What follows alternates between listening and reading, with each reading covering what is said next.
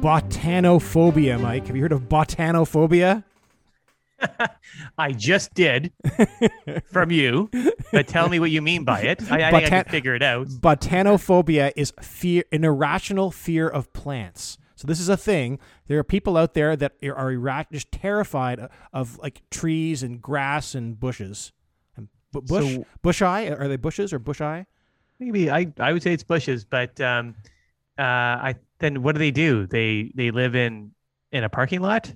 Well, hey, as long as you stay away from Central Park, like New York, you're pretty good in New York. There's not a lot of you're not going to run into a tree by mistake, I don't think, very often. So maybe those the people that are still trying to stay around in New York, other than the obvious people like ourselves.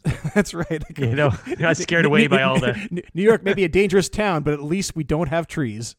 Yeah, don't worry. You're not going to be freaked out by some grass and dandelions. But here's the thing, right? So maybe they weren't so irrational after all. Maybe plants are scarier than we thought.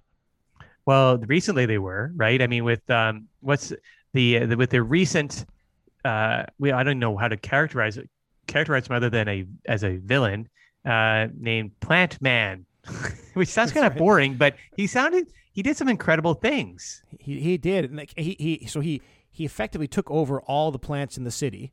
And he can control them the same way that Ant-Man, I guess, can control ants with his mind. This guy can control. He even rhymes. Instead of controlling ants, he can control the plants. Maybe Ant-Man should have been the one to deal with him, given their rhyming nature. Yeah, you think that Ant-Man could just told the ants, "Eat all the plants." That's right. Ants, the natural enemy of plants. Well, sorry. It is interesting. I mean, that the power set does seem to be similar, right? In that it's control over, I guess, a lower life form, being like ants, if we can call that as being a lower life form, and certainly plants are not sentient. But yet this plant man was able to control them, so he could like move trees and bushes, like you say. And if you weren't what'd you call it? Botanophobia. Botanophobic. If you weren't botanophobic before, you might be botanophobic now. If you saw a tree come out, attack you. That's right. Like, it is interesting, right? You just mentioned that both ants and plants have very low-level intelligence naturally, and because we talked a little bit about Ant-Man, can he control more than ants? Can he control butterflies and bees and wasps, or can he control a bear? Like, how far up the ladder of intelligence does he go? And we don't really know, but apparently there's somebody who can go below that level of intelligence. Because I'm pretty as dumb as an ant is, I think it's still smarter than a pine tree. Well, I don't think. I mean, well, what is intelligence? I don't think plants are intelligent. I think that they're. Well, that's what I said. Lower than an ant. They are less intelligent. Very than much. An ant. So you think that?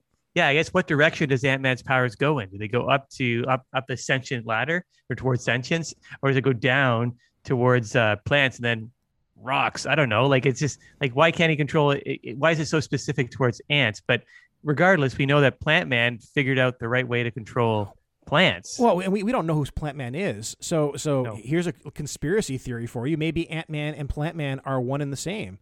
Maybe Ant-Man took his ability to control ants and went a step further, control plants, and it drove him crazy, and he decided to take over the city. Oh boy! Well, this kind of goes towards one of the themes we've been developing during our show has been having masked vigilantes who we place quite a bit of trust in. What if they break bad? I mean, we've seen that we have some legitimate concern backed up by statistics that super smart scientists might break bad.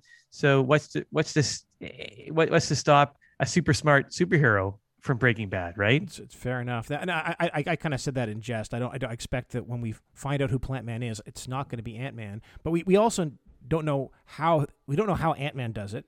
We don't know how Plant Man does it. But maybe there's some similarity. How is Plant Man able to control these plants? Is it some sort of technology? Is it some sort of is it like an inborn natural power that he has, like the Human Torch, or is it is he an alien? Have you heard anything?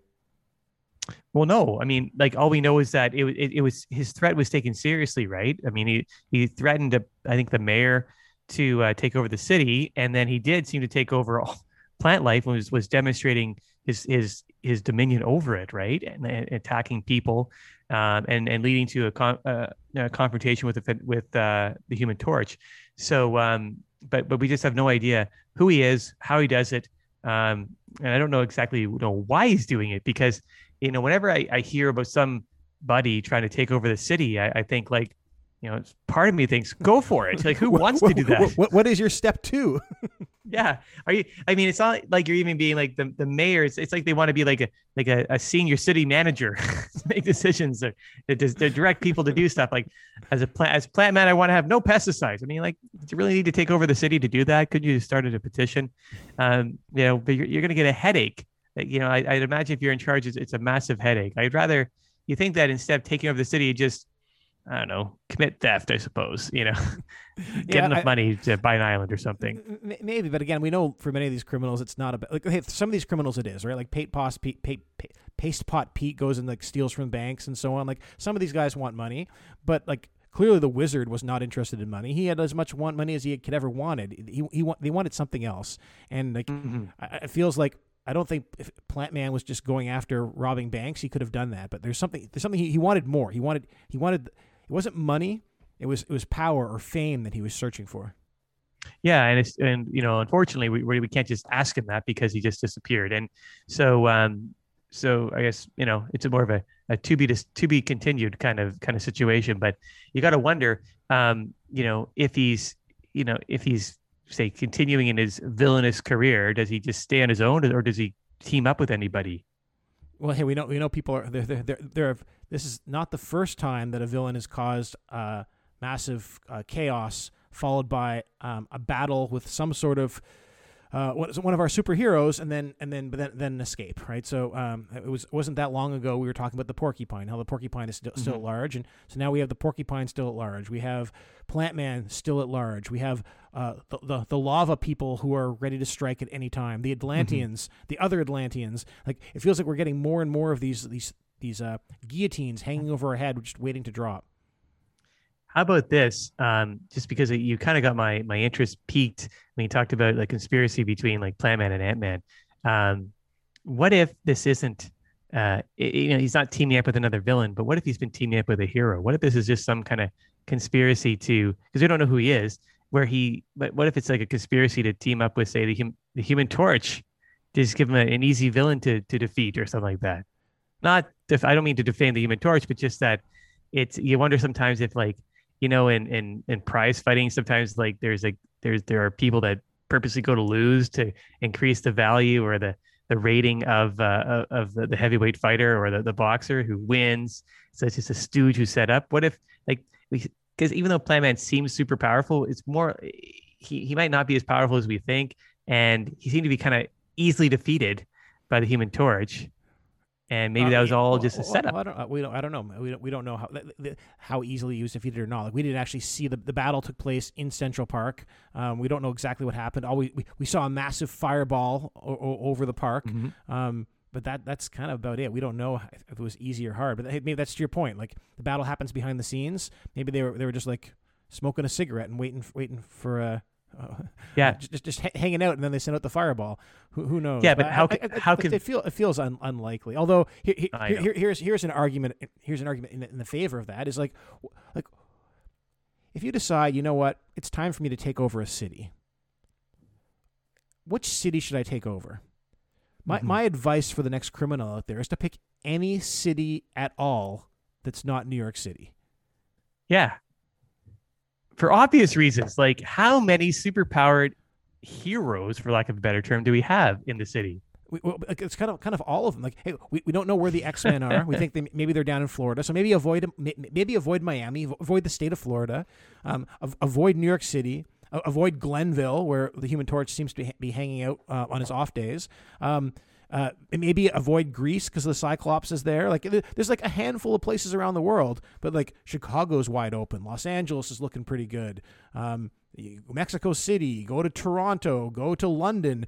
There's lots of great cities in the world that are not New York City, that are not protected by the most powerful superhumans in existence. But again, to your earlier point about like how these villains, so they're not in it for the money, they're in it for the notoriety, the fame, or whatever. Maybe they're just picking the hardest place to take over, just because much like climbing a mountain, what's the reason for it? Well, because it's there. I'm going to take over New York City because it's going to be the most challenging. Yeah, that's fair enough. But I guess if maybe practice somewhere else first. I get that. Hey, climbing Mount Everest is more exciting than climbing some mountain in the Appalachians. But should Everest be the first mountain you climb? Yeah, maybe take over Cincinnati, and then we'll talk.